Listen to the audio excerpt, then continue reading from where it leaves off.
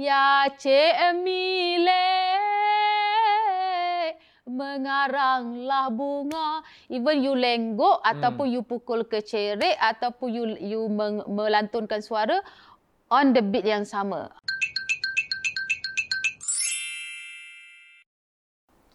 Selamat datang. Selamat datang. Selamat datang, Thank Zam. you. Kerana sudi datang lah, you know. I mean, Yes. saya berasa bangga lah nak jemput Zam. Jadi sembang saja, Ya, sembang saja. So I'm very proud to have this friend. You know, I mean, I think long time ago I know Zam when she's not married yet.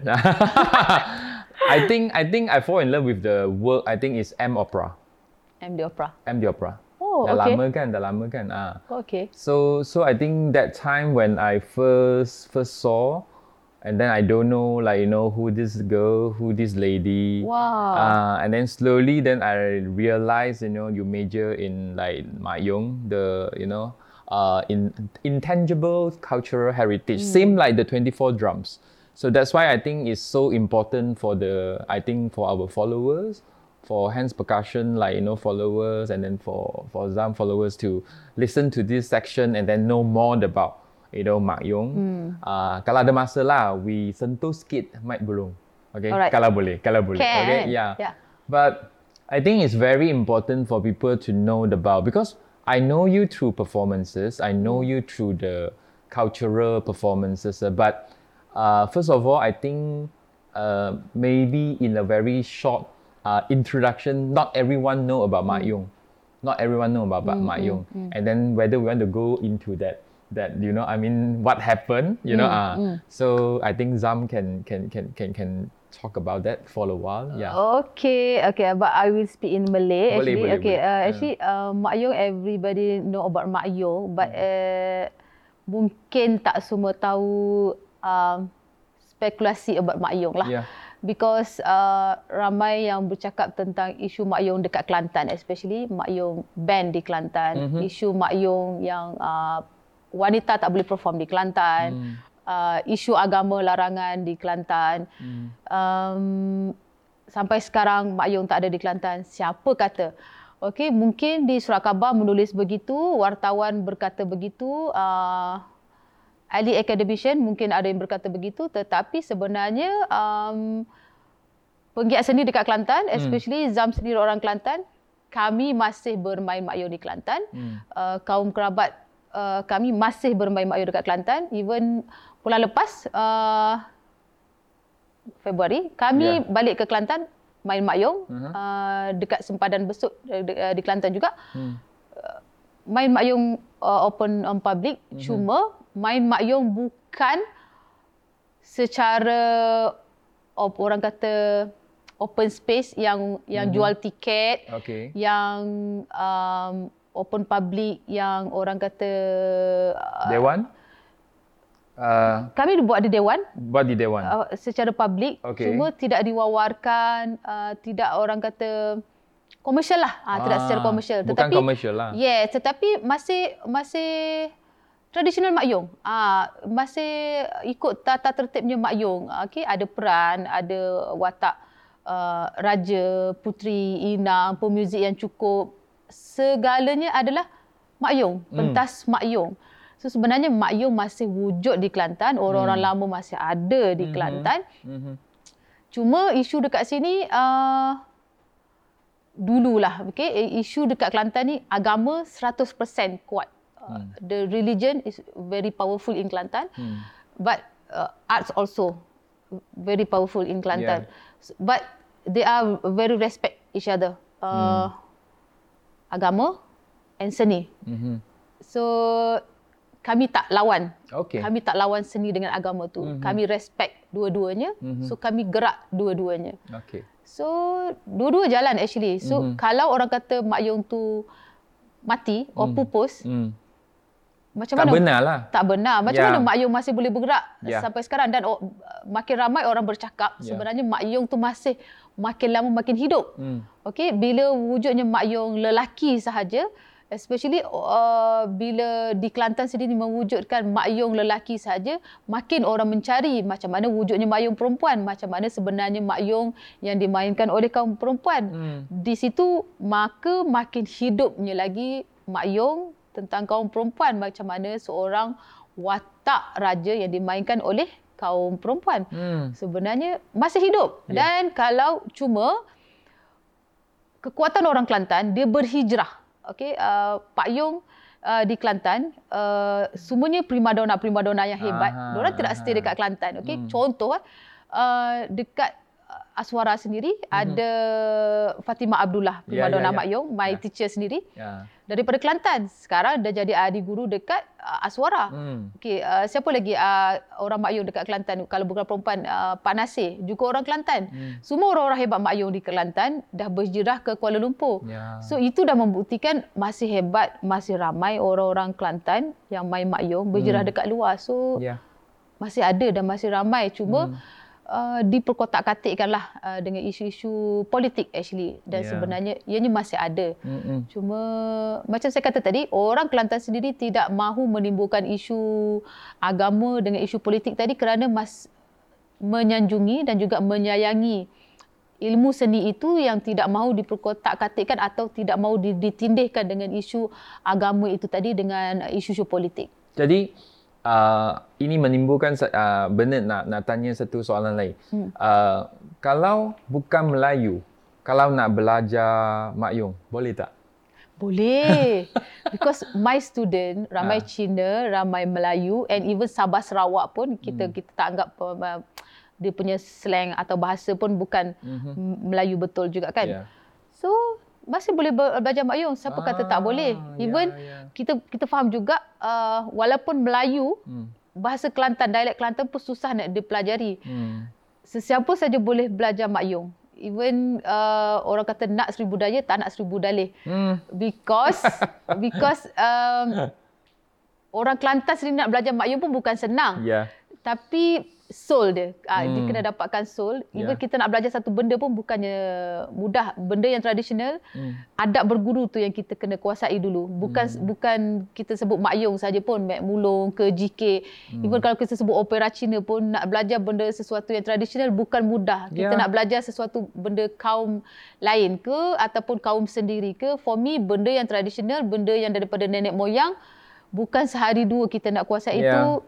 Not easy. Long time. Apa saja kita nak belajar memang mengambil masa. Tapi kalau kita nak tanya boleh or not, of course boleh. Of course boleh. Yes. Yeah, that's good. That's very good. Because our HPA, Hands Percussion Academy, I mean, thank you very much. You know, you sudi lah. You know, I mean, you nak buat we say the courses, you know, for Mek Mulung dengan Mak Yong ni. Tapi kalau benar-benar nak menguasai, it depends, to the student also. I mean, how far, he or she can capture the spirit of the art, the art form. If I say how long can manage, because you say long time. Yes. Okay, for me, kita kena tengok dia punya structure persembahan tu juga. Kalau untuk mempelajari Mak Yong, dia punya structure pembelajaran lagu tu agak susah. But kalau Mek Mulung, teater tradisional Mek Mulung agak mudah. Because dari segi sebutan, dari segi lenggok and melody tu mudah untuk difahami dan dipelajari. But Mak Yong, untuk kita memahami frasa lagu saja, dari segi bunyi rebab yang kita susah nak menentukan dia punya frasa, ketentuan panjang pendek, sound rebab, nafas dan sebagainya tu agak susah. Tetapi penentuan dalam bentuk rhythm atau beat yang dimainkan dalam persembahan lagu Mek Mulung itu senang. Kita nak mengira by tempo. Kalau Mak Yong, dia bergantung pada pernafasan you ataupun sejauh mana you boleh pergi pada lenggok. Itu agak different kalau dari segi nyanyian Mak Yong ataupun Mek Mulung. Dari segi tarian pula, because kita tahu teater tradisional Mak Yong, Mek Mulung, GK ataupun menora, dia mesti ada unsur nyanyian, lakonan, muzik. Ada ucap tetap dialog semua. So unsur-unsur ni semua perlu dikuasai dalam bentuk struktur persembahan teater tradisional. Jadi bila you nak kuasai sesuatu benda tu mengambil masa yang agak lama. Dan ianya berbeza-beza faktor. Macam saya kata tadi, kalau Mak Yong yang paling susah berbeza dengan lain up form. Ya, form dia lain sikit. Kalau Mek Mulung, bila you duduk dalam masa, for me, saya pernah buat bengkel untuk muzik Mek Mulung dalam masa 3 jam untuk you faham frasa muzik 4 lagu dalam masa 1 jam, you sudah mudah memahami. Ya ke? 1 jam boleh? Yes, Cukup? because melodi dia sangat sedap didengar. Okay. Very catchy lah. Senang, very catchy. senang indah dan dia senang nak dialunkan, dia punya melodi. And beat, dia ada beat yang mudah nak difahami. Even kanak-kanak sekolah rendah pun dia mudah nak faham dia punya beat. Because peralatan alat muzik itu pun membantu juga. Dia ada batang bulu kecerik yang setiap penyanyi ataupun muzik itu sendiri dia akan memainkan tempo sambil menyanyi. Dia different dengan alat muzik yang dimainkan dalam Mak Yong. Dia hanya dua biji gendang, gong and rebab. Which is penyanyi itu sendiri kalau hayal ataupun kusyuk dengan nyanyian dia boleh hilang macam tu saja. Apatah lagi penari yang tertinggal dengan nyanyian tadi. So kalau antara tiga ni tidak communicate dengan baik, tak boleh lah. Gone. Habis. Yes, habis. Contohnya macam itulah. Okay. Masa tu ditentukan oleh by individu sendiri. Kalau dia mendalami, kalau Mak Yong dia betul-betul you nak mendalami which one part mana satu dulu. Okay. Jadi Zam, kalau cakap macam tu, kalau orang murid lah, anak murid Zam yang nak belajar, dia mesti belajar how to dance, how to sing, how to play the instrument. So they have to manage everything. Yes. No. Kalau untuk Mek Mulung, yes. Contoh, kalau Mek Mulung biasanya kalau you nak belajar menari katakan, you kena pukul pandai kecerik dulu because by tempo. Contohnya, Ya Cik Mile mengaranglah bunga. Dia ada by tempo. So kalau you salah, you tertinggal ataupun macam mana you nak menari by the tempo, Ya Cik Mile mengaranglah bunga. Even you lenggok ataupun you pukul kecerik ataupun you melantunkan suara on the beat yang sama. Tempo, rhythm dia. Yes. Yang ni senang sikit. Senang. Tapi kalau dalam Mak Yong, membalik tipu gak. But, dan berbeza juga. Dalam Mak Yong, sometimes kalau I punya style, I dah fix untuk pembelajaran sendiri. Membalik tipu gak. But different, ada primadona Mak Yong yang lain menetapkan mungkin membalik tipu gak ke arah yang lain juga. Ya, different. And then sometimes dia meletakkan melodi lain juga. So because kita tahu Mak Yong dia banyak aliran. Dia banyak aliran cara pembawaan. Aliran, Yes. Dia tak ada salah, tak ada betul. Tetapi itulah orang kata pembawaan yang membawa keistimewaan setiap primadona Mak Yong. Maksudnya itulah Fatimah Abdullah. Itulah Khatijah Awang. Itulah Azam. Lebih kurang macam itulah. So setiap individu tu yang menyebabkan ketukahan Mak Yong mereka disebut-sebut. Begitu juga dengan pemain rebab dalam Mak Yong. Tapi kalau macam tu rebab yang paling susah lah kalau nak major rebab kan? Sebenarnya. Because dalam Mak Yong tanpa rebab tak jadilah Mak Yong. Betul. So it's very susah. So Zam sekarang ni you Dean kan? I mean Aswara. Okay. So you ada apa-apa rancangan atau you nak tukar or you want to get the kind of like reform or you want to do something big to change? You have this kind of like thinking or plan? Plan. Yes. Satu saja. Okay, for me, Aswara perlu dimartabatkan di mata dunia lah for me. Okay, because kita tahu dekat Malaysia only one university kesenian. Okay, yang pernah saya merasa ralat because saya berada dalam forum international bila kita berbuat kita one of panel keynote speaker.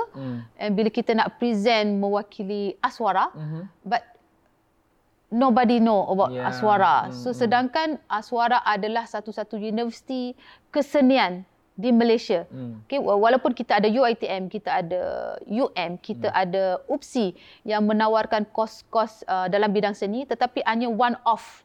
Tetapi kita tahu Aswara yang merangkumi seluruh bidang kesenian. Sebenarnya Aswara adalah core yang menyampaikan seluruh bidang seni di Malaysia. Sebenarnya Aswara boleh berdiri di kaki sendiri untuk sebagai lambang kesenian kebudayaan di Malaysia. Tetapi belum cukup utuh di dunia. Yang kalau kita tengok di Jepun, kita sebut tentang kabuki, mereka ada universiti yang memang berdiri di kaki sendiri. Their own.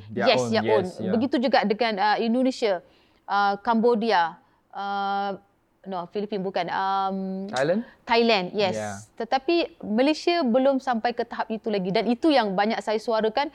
Not even Malaysia lah. Contohlah, kalau kita nak menaikkan Mak Yong saja, walaupun Mak Yong telah diiktiraf oleh UNESCO, Mak Yong belum dikenali oleh luar negara. Even saya pernah perform Mak Yong dekat Australia, orang belum tahu yang Mak Yong itu adalah hak Malaysia.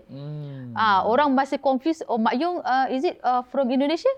Orang masih confused dekat situ. Tapi bila orang sebut Balanis, orang dah tahu itu adalah Indonesia. So jelas kat situ. So walaupun Mak Yong dah diiktiraf beberapa tahun dekat Malaysia pun, kesenian Mak Yong di Malaysia tu belum lagi jadi kuat. Zam, you punya plan macam mana? Kalau you... My plan menapakkan tradisional itu di Aswara ataupun di Malaysia lah.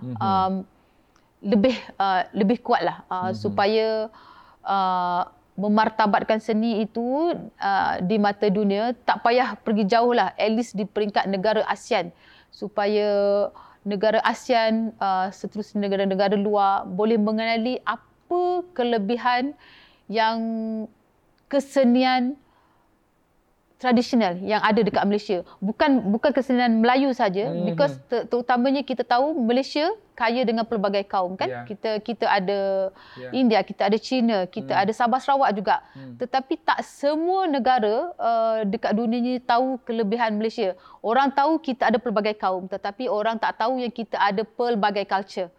Culture tu orang kurang arif.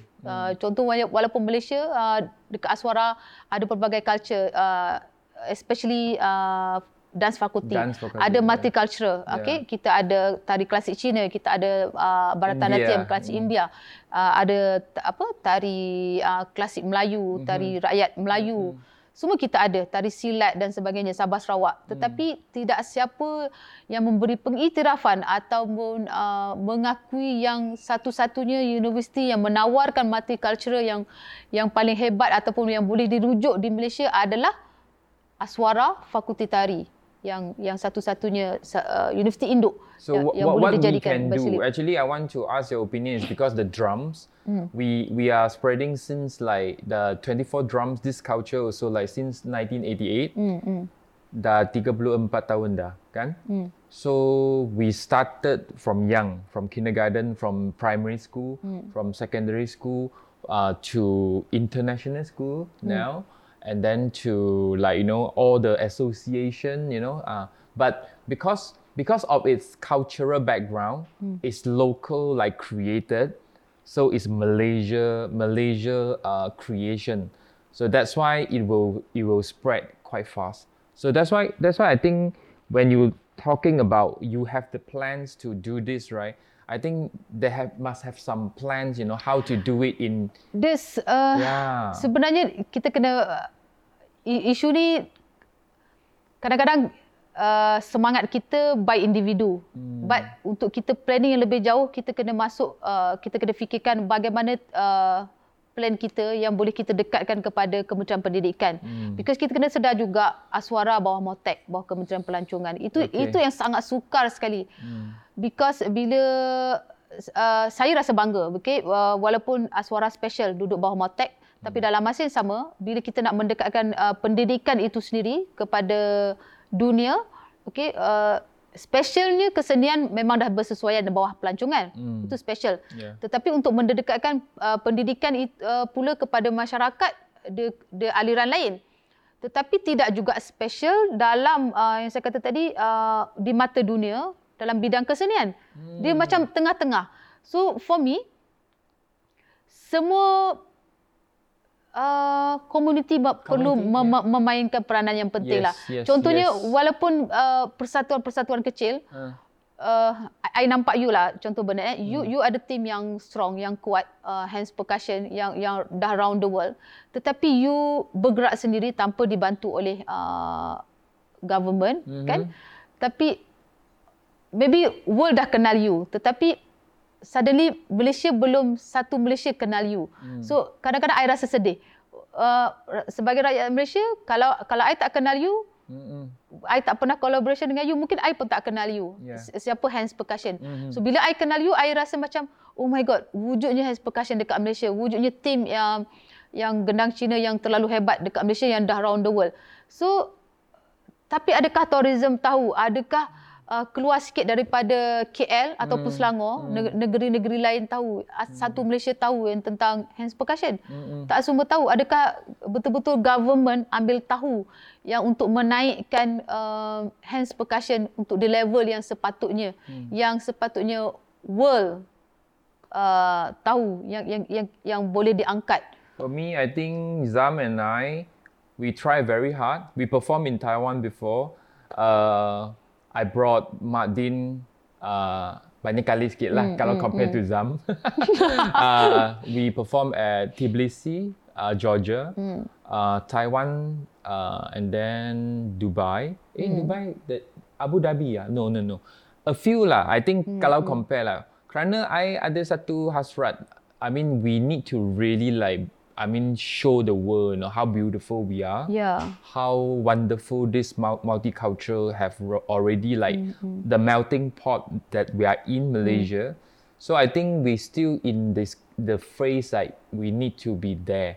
So sometimes I think Zam and I also agree kan. I mean tak nak complain lah, tak nak complain. We buat saja. We just buat. Betul. You know, I mean ada apa-apa cara ke, peluang ke, opportunity ke, pergi saja. Pergi saja. I mean, we just want to do it. Like this time, you know, I mean, even though it's very hard for me to bring this to the community, because the Chinese community actually dia tahu sikit, you know, Mak Yong dia tahu sikit, dia dengar, dia pernah, tapi kalau dia nak belajar dia takut tau. Dia cakap boleh ke? So that's my question to you. Yeah. Boleh actually. So I think it's very important for Zam to have an open mind, to really bring this art, you know, to another broader kind of peminat ke. So that's why when I first started with this Chinese drum, I have this kind of thinking, I want to go from kanak-kanak, from young, because I think I don't believe, you know, you kalau you dewasa, you baru belajar lah, you know, sekarang ada banyak perkara yang tak tahu ke, you know, apa yang tak boleh tanya ke. So I don't believe in that. So I think these few years, when I work with Zam, I work with Mak Din, because I got a lot of Kelantanese friends. So I think that's the kind of you know, sudah jadi satu. It's kind of the vibe is very good, you know. Even my neighbor in Cheras, you know, from Kelantan also. I tak sangka tu dia Kelantan baik kan? Orang Kelantan. Atau ya ke? So I think it's full of this kind of richness, you know. When I go to the Chinese school in Kelantan, Chonghua, I think one Chonghua in Kelantan only, the feel is so different, you know. The vibe is not what I expected. Last time when I heard of Kelantan, I belum pergi kan. Yang tu cerita Kelantan semua. Kelantan Chinese tak sama dengan Kelantan KL tau. Different, sangat different. Jadi I pergi saja, I tengok lah. I mean it's quite nice to, you know, I mean I know that place is not you know, what I'm thinking. Yeah. So what I'm trying to bring, you know, to the next topic is Zam, your children, your kids. I love your kids, you know, each one of them, you know. But adakah you plans to really bring them into a culture, or actually because you and your husband Baiza, you know, I mean because you are two wonderful kind of you know, I mean performers itself. So from young, actually they already follow you guys to every performances. so that they actually see, bapa dengan ibu. So it's like tak ada paksa lah. Hanya ikut saja. Or actually dalam you punya plan, ibu punya plan kan, mesti. Kerana ini penting sangat untuk generation baru. Awalnya tak ada. Awalnya memang tak ada langsung. Okay. Bermula dengan Baihaki lah. Baihaki. Actually, waktu dia 1 tahun 3 bulan, bila dia mula main on the beat, first bawa dia dekat Aswara dalam bilik wayang kulit. First dia palu gong and starting Pak Nasir main gendang and dia terus follow gong. And suddenly dia terus boleh main semua, follow beat and tukar rentak dia boleh follow semua benda lah. And lepas tu bila dia balik rumah, dia jumpa sudu, dia jumpa benda yang boleh menghasilkan bunyi. Dia pun ketuk. Semua start daripada situ.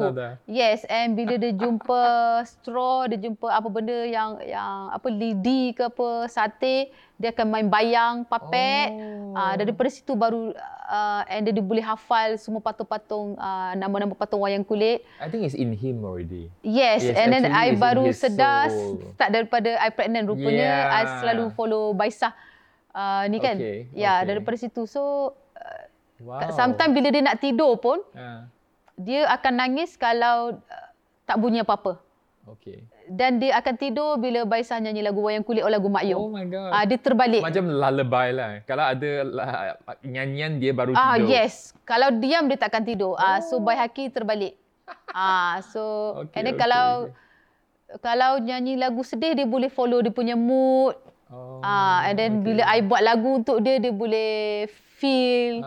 And bila adik dia pula lepas tu pun, lagu Baihaki ke? Lagu Baitutah tak ada. And I buat lagu untuk dia and dia boleh feel dia punya. I see. And ikutlah. And then daripada Baihaki ikut Baitutah and Baikuni. Dia sendirilah. Semua dengan sendiri and sometimes dekat rumah memang ada alat muzik. So mereka dengan sendirinya lah. And macam mana diorang warisi tu, bila diorang selalu ikut kami ke tempat rehearsal. Sometimes macam nombor 3 tu, kami tak ajar langsung macam mana dia main wayang kulit, cara nak ucap, berdialog, everything. Suddenly dia boleh pukul rebana di kibarat. So macam, okay, Baikuni dah boleh main. I saw. Baitutah dah boleh main. Okay, main lagu ni lah. Contohlah lagu Pok Dogo. Semua dah boleh main dengan yang betul. Kalau salah pun salah 2-3 part je. And Baisah, my husband terus betulkan waktu tu juga. Okay, dah boleh main lah macam tu. And Pak Nasir betulkan sikit, ni betulkan sikit. Okay, dah boleh. Okay, main geduk. Bila tukar alat muzik pun diorang dah terus dapat because pendengaran diorang bagus. And masalah tempo, diorang tak ada masalah tempo. Itu I bersyukur satu benda lah. And sama juga pitching. Diorang yang tak ada yang macam out, macam apa? Out pitching punya. Out tune. Yes. Macam I nyanyi key lain, dia nyanyi key lain. Tak ada. Okay, I beruntung lah. Tak ada pun yang macam I nyanyi pitch lain, ini pitch lain. Okay lah. So, senang lah. Cuma yang paling kecil yang Byron tu, dia tak boleh push. Dia akan main bila dia nak main. Even dah pakai baju cantik-cantik, tapi dia sebenarnya dia paling bijak. Okay. Kalau dia tak nak tapi perform, dia tak boleh. Kalau dia kata dia tak nak perform, dia tak akan perform. Because dia rasa dia tak akan main kalau dia tak confident. Tapi bila dia confident, dia akan cakap, Mami, record lah Byron nak main. Baikuni ke sekarang ni? No, Byron yang paling kecil tu. Paling kecil tu. Okay. Tapi kalau dia main, yang paling kerinting tu, dia yang paling feel lah. Tapi yang Baikuni tu yang for me dia macam Baihaki waktu kecil lah, yang nombor 3 sekarang. Dia macam Baihaki waktu kecil yang gifted lah. Dia tak perlu suddenly dia tahu main. Dia dah pandai main lagu ni. Dia boleh pukul rebana. Dia tahu main gendang ibu. Suddenly tone yang tepat, yang tak perlu dia pandai cari. Bila dia seorang dia pandai cari, okay ni salah, and suddenly dia boleh main. Macam tu. Okay, this is a very weird question for Zam. Kerana Baiza, I kena Kamaru dulu, then Baiza, then Mak Din, then Mak Wei kan? Mak Wei, okay. Sekarang you, macam, you punya family, so what I trying to ask and trying to, let you explain to me is like, macam mana saya boleh masuk keluarga diorang? ini kalau you nak jawab, okay. Tapi I punya soalan macam tu. Okay, kanak-kanak, kids, I mean, they grow up. Of course, they got some gifted, like, but some of them, they have some, like, special, dia punya perangai kan. Okay. So how actually, as a ibu, your kind of like role, and then cikgu, or like, because you are their teacher also kan. Okay. I mean, in the art form, and then, and for the ibu dengan anak, I mean, there's so many that mix, I mean, you have to, how you balance it, like, let's say just now you say the youngest kan, if dia semua sudah pakai semua, dia tak nak perform, so you akan tergugah, I mean, this is not right, or actually because you know his character, so you just biar. Okay, kalau macam Bai Haki yang nombor 1, yang nombor 2 Bai Tuta and Bai Kuni, mereka dah biasa perform on television, live performance on stage. Byron, I belum bawa dia on stage lagi dah. Tapi on television, kalau untuk rakaman, I berani bawa because ada cut off. Tapi on stage, belum lagi. Yang untuk 3 orang ni, diorang dah biasa on stage dan I dah train mereka macam orang dewasa. Because dia dah biasa tengok macam mana I conduct orang dewasa punya ni. Dia tahu bila I marah. And bila dah on stage, because dia dah biasa ikut I studio kalau I ajar menari ataupun I handle production. Even Bai Haki pun kalau I marah, dia sendiri pun, Mami suruh diam. So dia pun ikut marah. So suddenly dia macam, dia dah faham bila time serius. Disiplin, dia sudah tahu. So bila diorang on stage, dia automatically, even diorang nak terkencing pun, diorang kata, pergi kencing dulu. Nanti dah masuk stage tak boleh kencing. So diorang automatically got lah. the stage discipline there. Yes.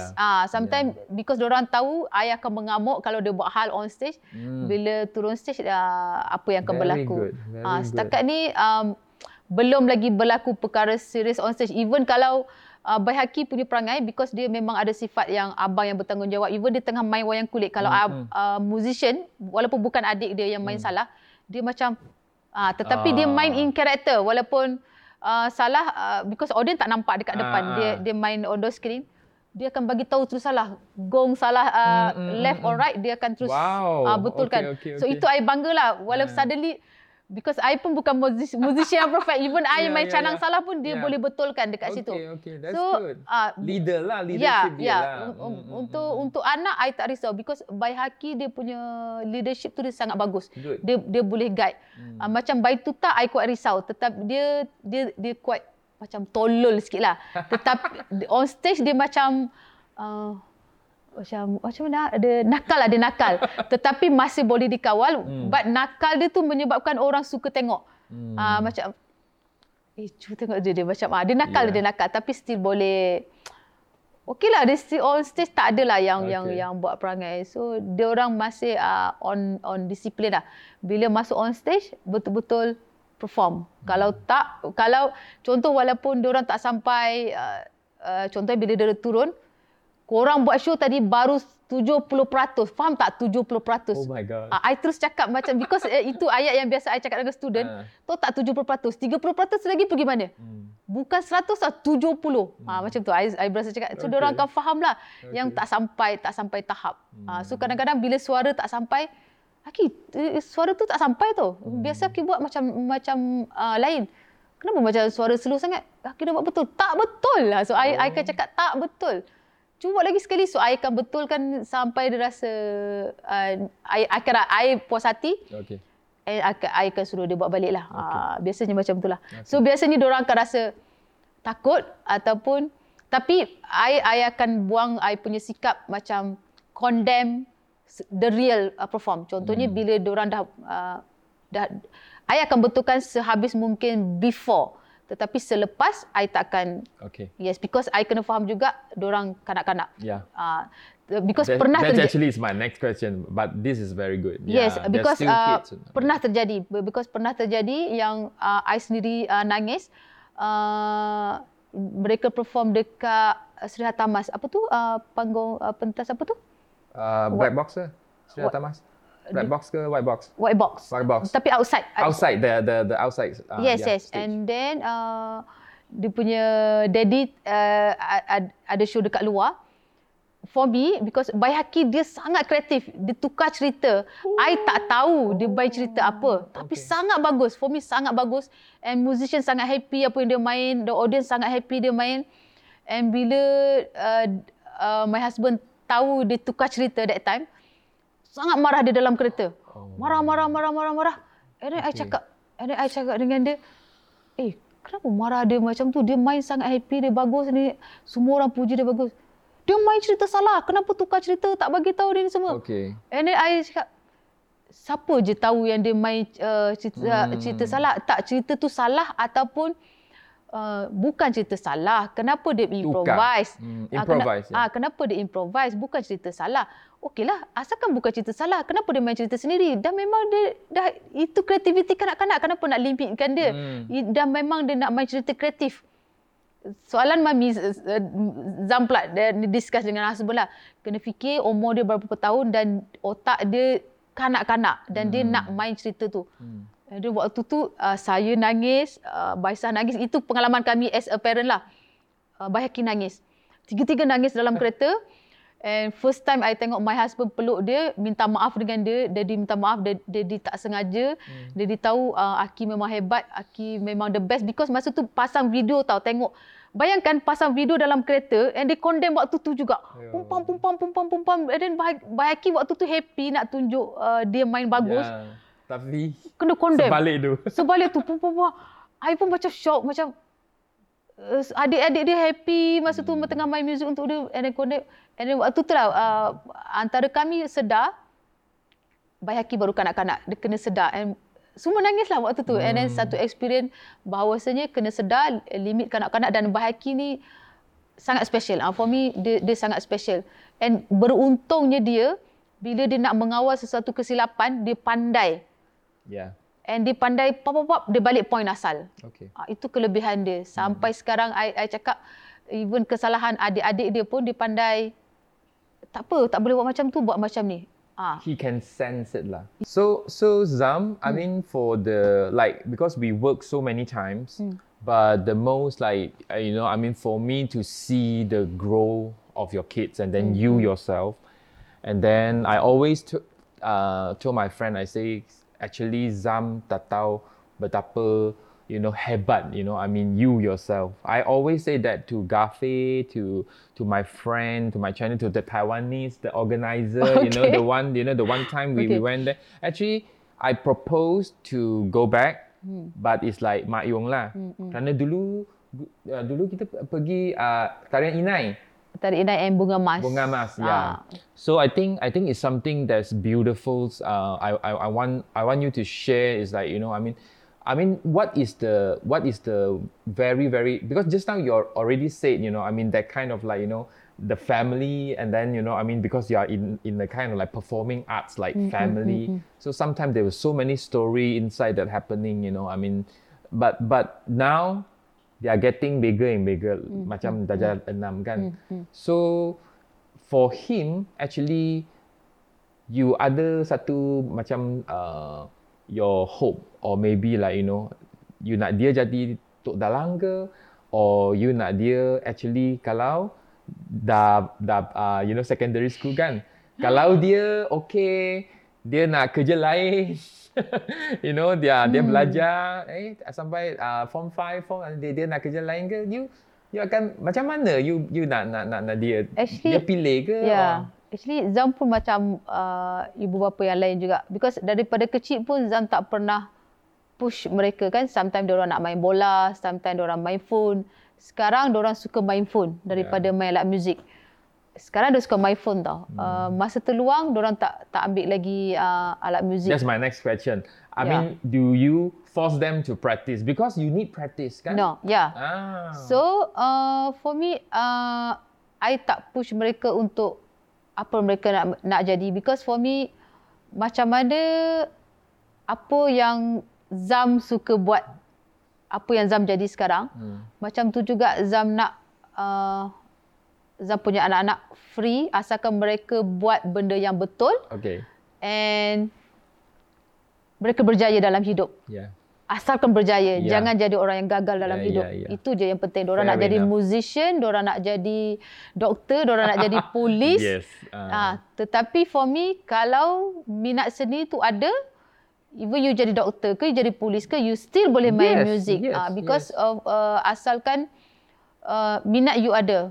Sama ada seni tu sebagai kerjaya ataupun minat, sampai bila-bila pun family still boleh bersatu lah for me. So because sebenar nama di sebalik Kamarul Baihaqi actually seorang ilmuwan agama actually. Ya ke? The nama dia? Kamarul Baitutah pun ilmuwan perantau agama juga. Nama-nama mereka semua agama actually.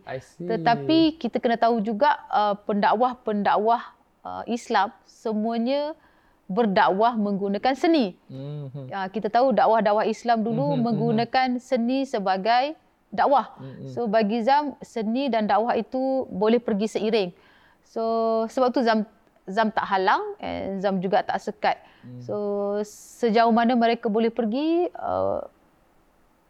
biar mereka pergi. Because Zam nampak kelebihan Baihaqi, bila dia hafal buku cerita, Zam bagi dia buku sains untuk dia hafal formula.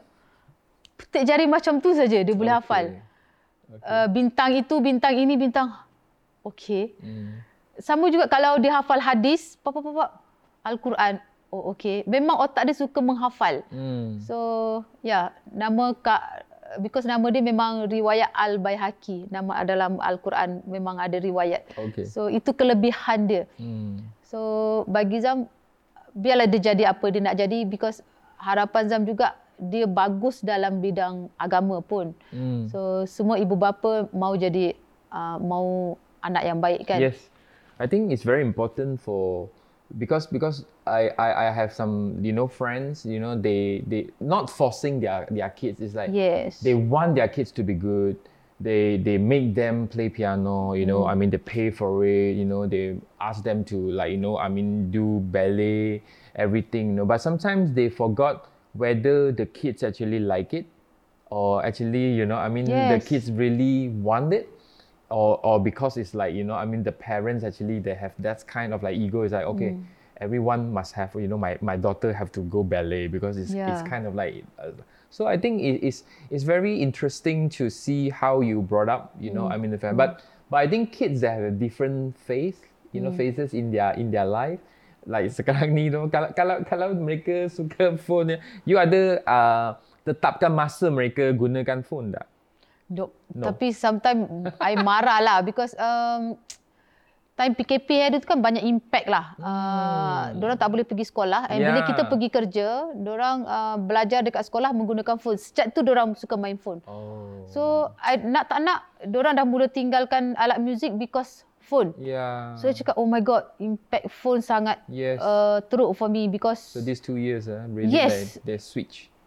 Dulu diorang tak suka main phone. Tapi bila pembelajaran menggunakan phone, dekat situ diorang dah pandai main phone. Saya cakap, oh my God, diorang dah tinggal alat muzik because hadap phone. Now, tak ada kelas pun diorang balik sekolah cari phone. Diorang tak cari alat muzik. So, I sangat risau. So, I balik kerja,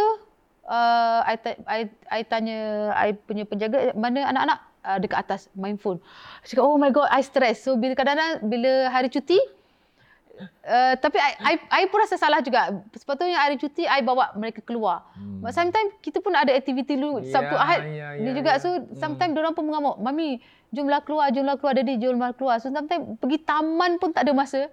So what happened? Diorang main phone lah dekat rumah because so sometimes kita tak boleh salahkan anak-anak because ibu bapa juga main peranan yang penting. So we need to take time and then really, but you really don't set the time for them to practice instrument and for performances. Or kalau ada persembahan baru. Yes.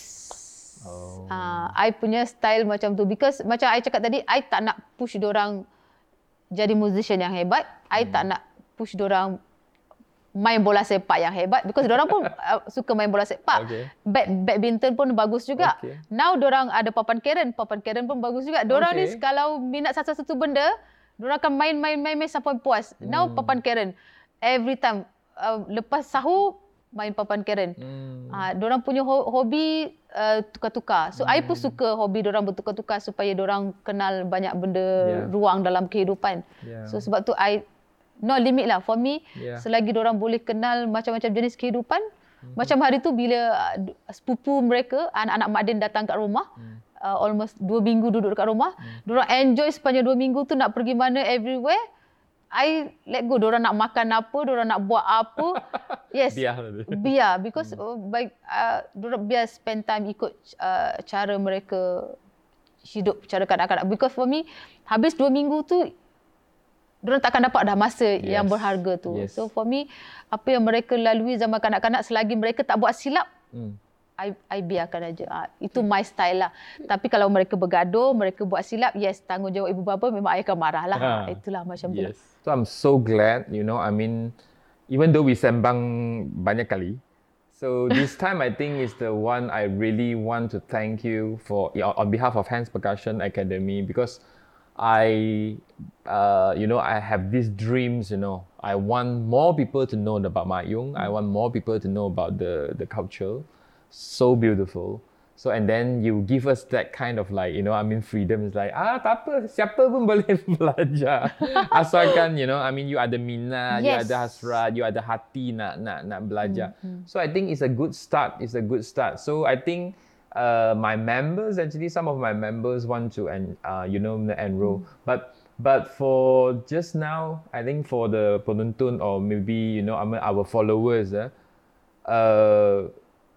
everything actually you must have that kind of like, how to say, patient, yes. And then you need to really in this time, because these 2 years teach us a lot. We need to be patient. We need to be look at ourselves, as a human being, sometimes what is so important, arts is so important for us. And cannot give up, actually. You cannot give up, so easily. And then your family, very beautiful name, you and your husband, by Zam generation.